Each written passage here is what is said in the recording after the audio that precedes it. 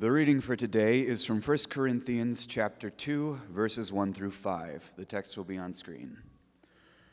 And so it was with me, brothers and sisters.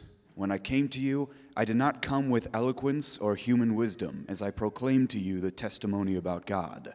For I resolved to know nothing while I was with you, except Jesus Christ and Him crucified. I came to you in weakness, with great fear and trembling. My message and my preaching were not with wise and persuasive words, but with the demonstration of the Spirit's power, so that your faith might not rest on human wisdom, but on God's power. On God's power. This is God's word. Please be seated.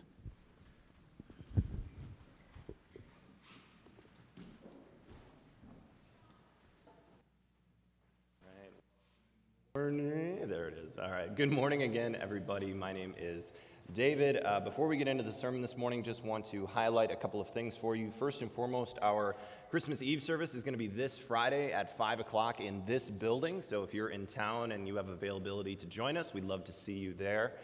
Second of all, and I'm going to say this multiple times so my hands are completely clean of this, our service on the 26th, a week from today, is not going to be in this building. Again, do not come to this building next Sunday. We're going to be doing a joint service with Antioch Community Church. They're one of our partner churches, so we're going to be meeting at their building, which I think is called the Waterbury Building. It's in northeast Minneapolis. So again, if you have availability, we'd love to see you there on that Sunday. I don't believe there's a live stream, so if you were hoping to catch that, I don't think Antioch is doing a live stream anymore. So feel free to find another live stream or however you see fit. So. Otherwise, I think that was all I had for announcements, so why don't I pray for our time together, and we'll dig into 1 Corinthians. Father, thank you for these brothers and sisters. Thank you that your truth comes out of the mouths of babes and infants, God, that you remind us of your gospel anew in so many different ways. Father, I pray over this word this morning that you would help me to speak truth and nothing but the truth.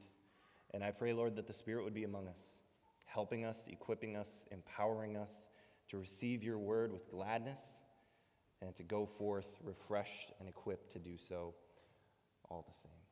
I pray this in Jesus' name. Amen.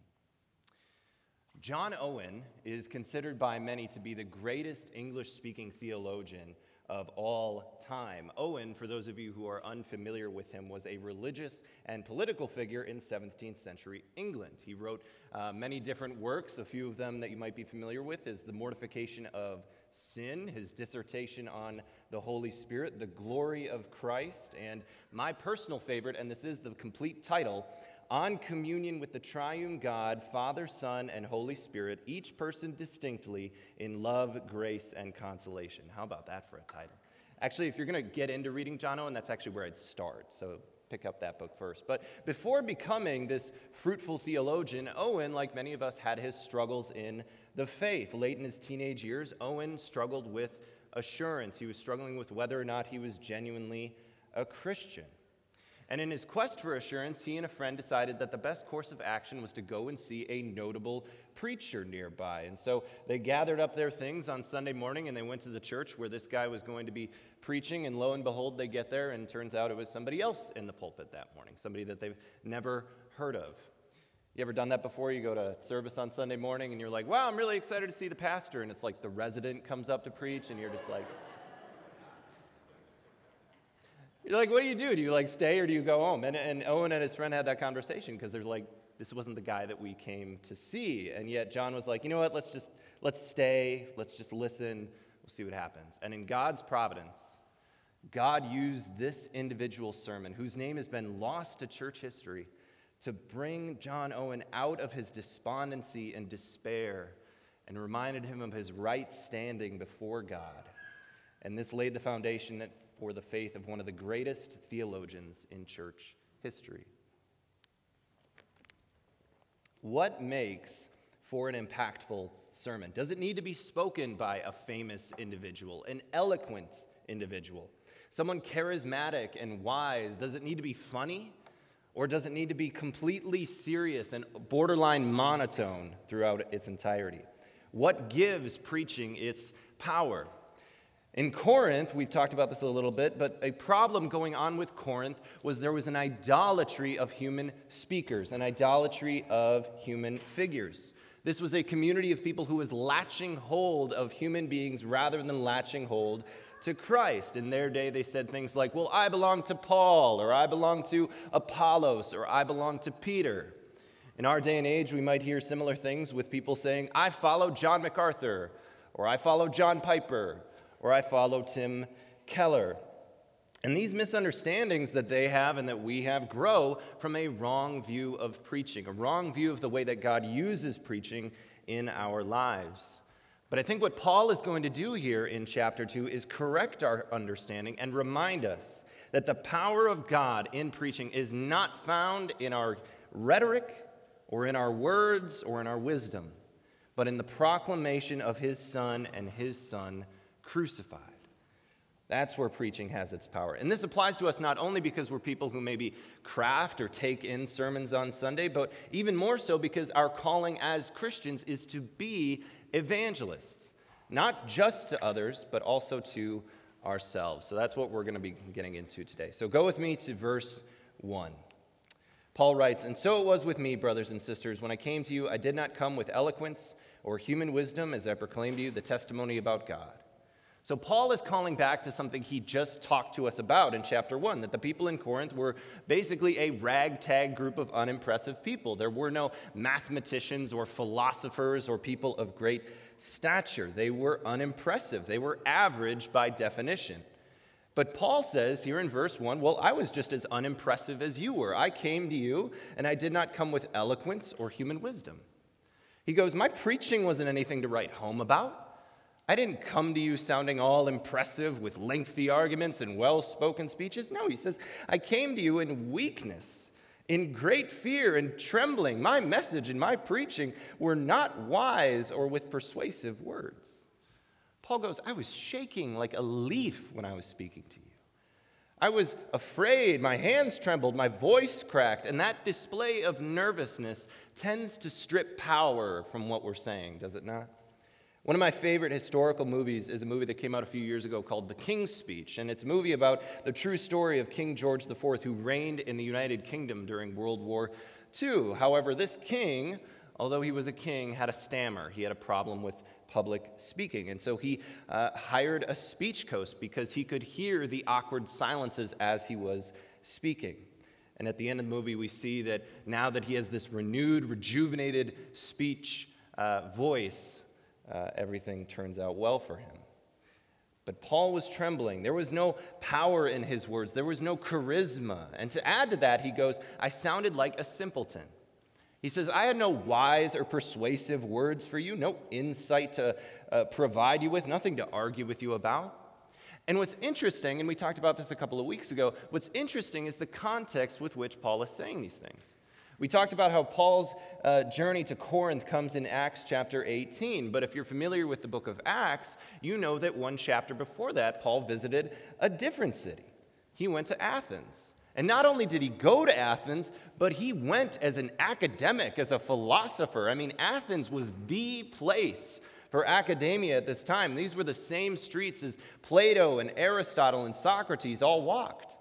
And Paul's going toe-to-toe with these people in the Areopagus, and some of these people are saying, you know, you sound actually I like that. You know, I'm going to hear from you again. And some people are like, you know what, I'm going to come back. You know what, I believe this. But Paul here comes without a persuasive word. And what does he say to the people in Corinth? He says, I proclaim to you the testimony about God, for I resolved to know nothing while I was with you except Jesus Christ and him crucified. Unlike his trip to Athens, Paul did not point out to the people in Corinth that they were trying to worship a God that they did not know.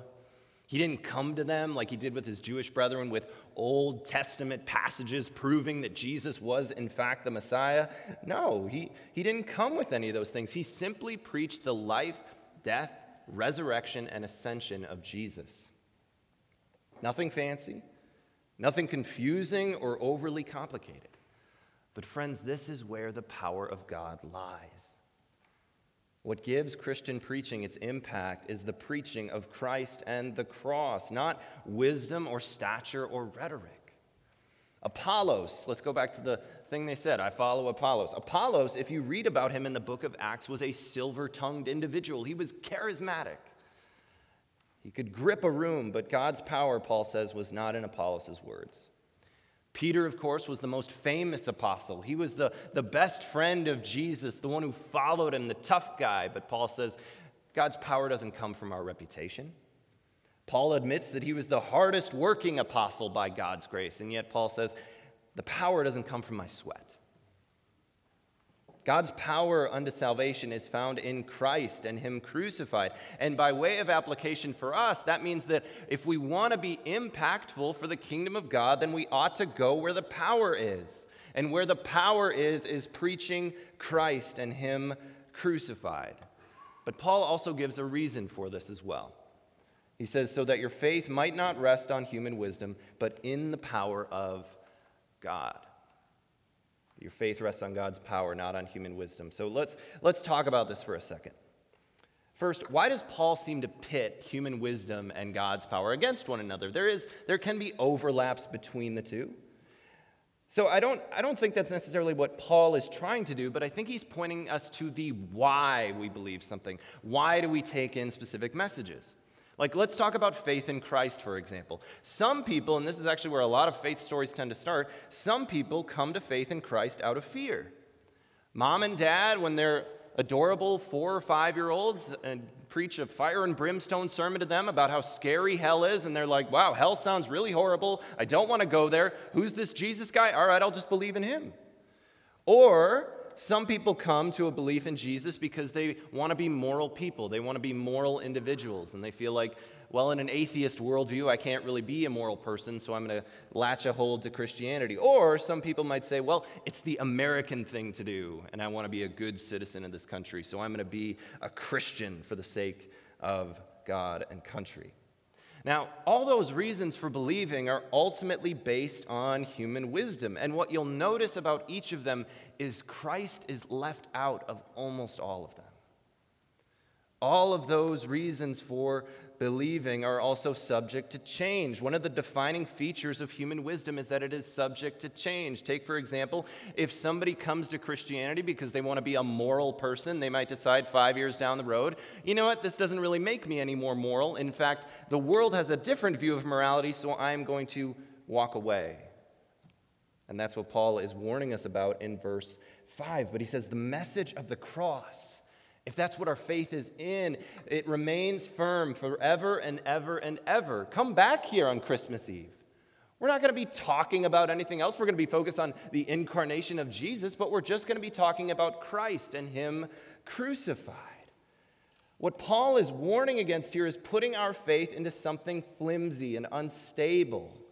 He's not asking you to lay aside human wisdom or knowledge or science or whatever definition you want to throw on it. He's asking you and pleading with you to base it on Christ and him crucified. He's asking you to base it on God's power. But I think the second thing that Paul is getting at here in verse 5 is that human wisdom and the gospel of Jesus will always clash.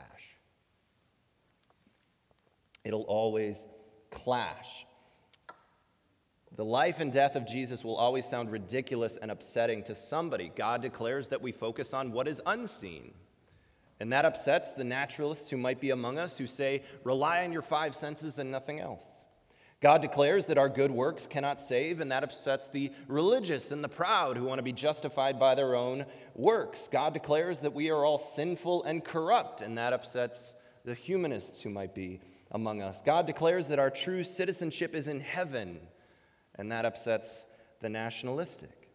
Jesus and his gospel will always be at odds with you in some way. When you're reading your Bibles or listening to the word preached, there's going to be something that irks you.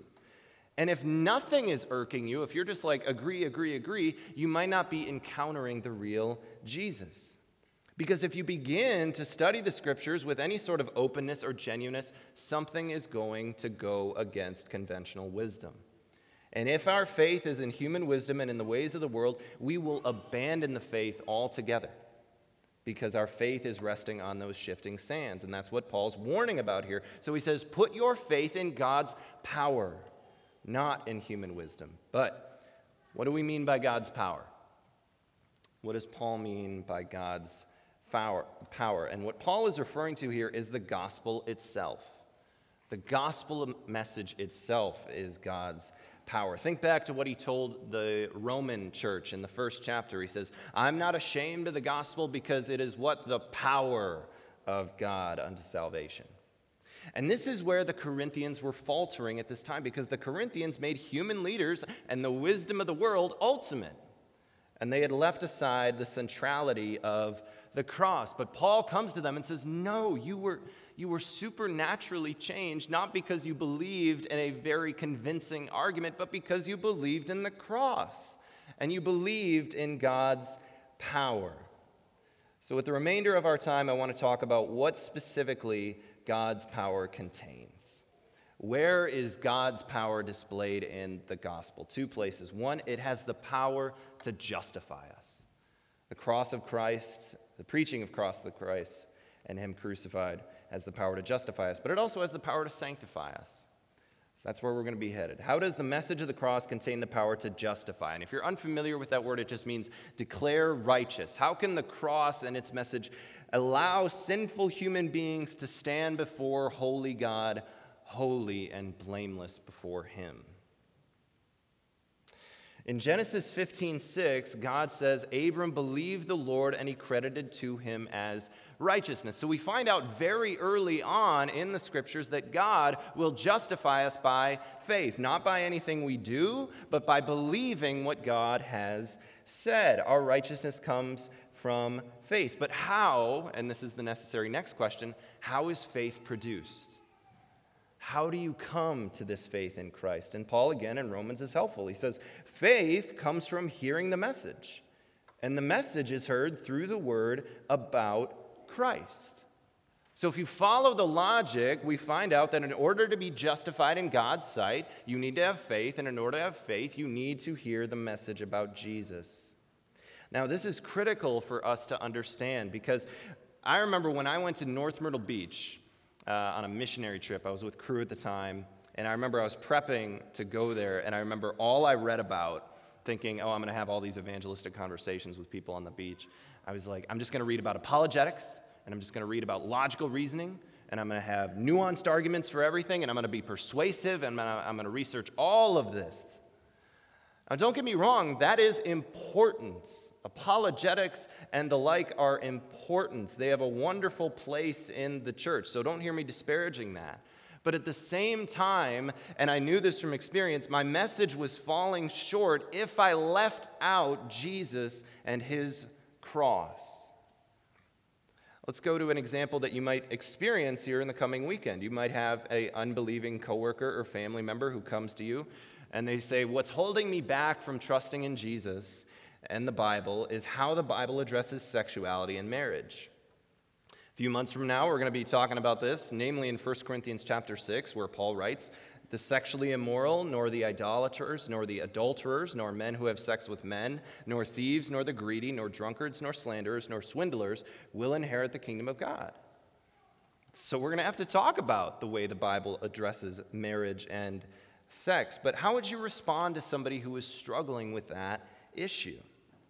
And you might be tempted, as I once was, to argue using wisdom. Well, we can talk about the importance of the nuclear family or about premarital sex statistics and how divorce rates go down if you don't have premarital sex. Or you can talk about STD prevalence or pregnancy or something to that effect, or the beauty of virginity or whatever. But none of this is going to make the impact that we think it will. None of this is going to leave somebody tear-filled in joy in the beauty of the gospel.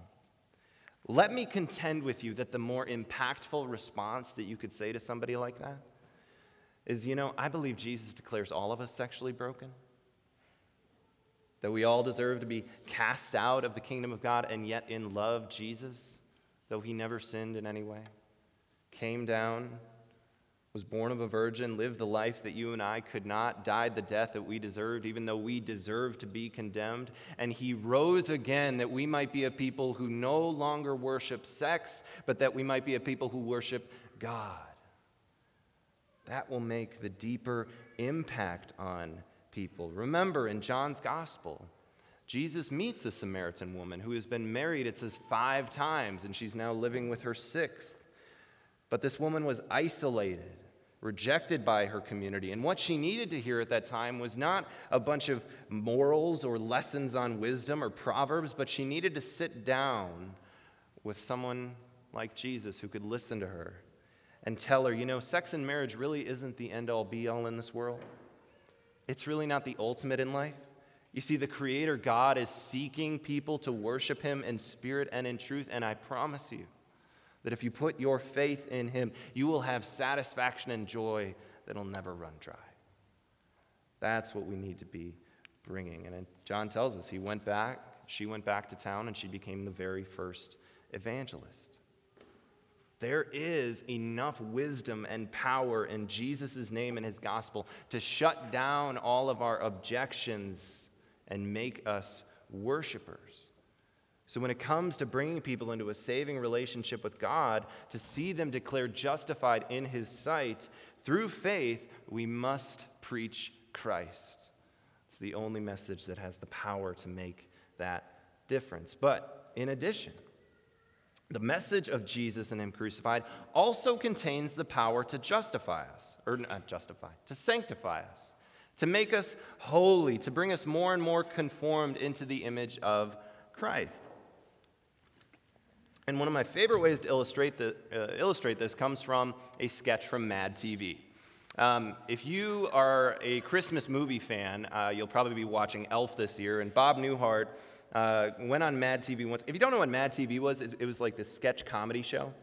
And Bob Newhart plays this psychologist, and this really, famous and impressive psychologist. And a woman comes into his office, and she's struggling with anxiety, particularly anxiety about claustrophobia and being buried alive. And she's pouring out her soul to this psychologist, and he sits up in his chair, and he goes, "You know what? I have helped people with far worse situations than yours. And I'm going to give you 2 words, and they're going to change your life forever. Are you ready for them?" And she's like, "Oh, do I need to write this down? Do I need to take out any notes or anything?" And he's like, "No, they're 2 words. You'll easy to remember." She goes, "Okay, what is going to cure me of my anxiety?" And he looks at her dead in the face and he just yells, "Stop it!" And she looks bewildered at first, and and she's like, "What? How is that going to help with my worries and my anxiety?" He's like, "Stop it! Stop thinking about those things. Just stop it."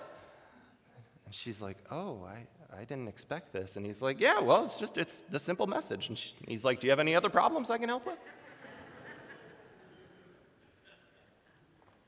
And it's funny, but at the same time, I know from my personal experience and from some experiences in groups and discipleship and all the above, I think that's kind of how we tend to disciple each other. That we kind of just hear about one another's issues and we just go, "Stop it! Are you struggling with anger? Well, stop being angry. Keep looking at pornography? Just stop watching it. Just throw it away. You'll be fine. Anxious? Just stop it." I think the problem living by the stop-it sanctification method is that it really just doesn't have any power. It can't motivate us in the way that it's supposed to. Paul writes about human rules, and obviously he's not talking about stop it here, but he writes about human rules in Colossians chapter 2, and I love the way he says this. He says, they lack any value in restraining sensual indulgence.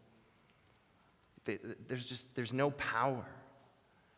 You see, friends, no one has become holy by simply screaming at themselves to be holy.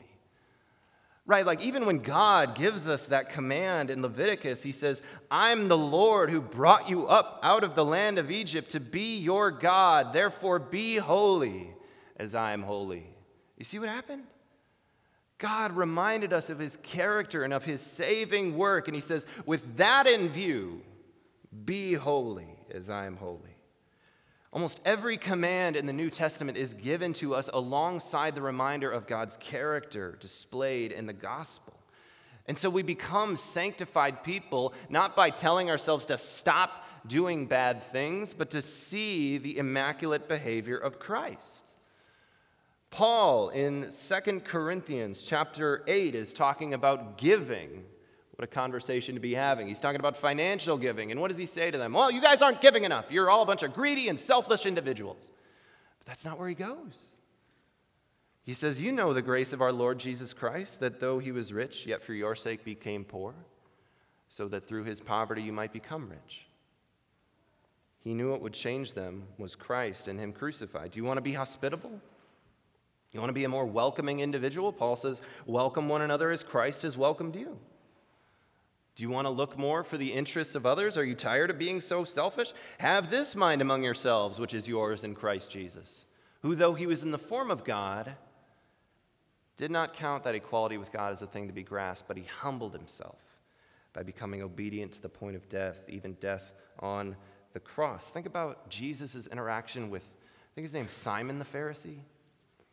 And the woman comes in and she's crying on Jesus' feet and wiping his feet with her hair. And Simon's like, that's weird, man. If he was really a prophet, he'd know something about this woman. And Jesus looks at him and he goes, okay, let me tell you a story. A man has two debtors. One owed him $500, one owed him $5, and he ended up forgiving both of them. Who's going to love him more? I guess the one who paid, the one he forgave the $500 debt to. And Jesus is like, yeah, because those who have been forgiven much love much. See, what Jesus is doing is he's trying to sanctify us through the display of his love toward us. You see, friends, the holiest church in the world is not the one that seems the most puritanical, but it's in fact the one that can speak the gospel most fluently. And the solution to our problems is not to simply cease bad behavior, but to consider the immaculate behavior of Christ himself. And this is not a what would Jesus do thing in those situations. No, it's a what has Jesus done sort of thing.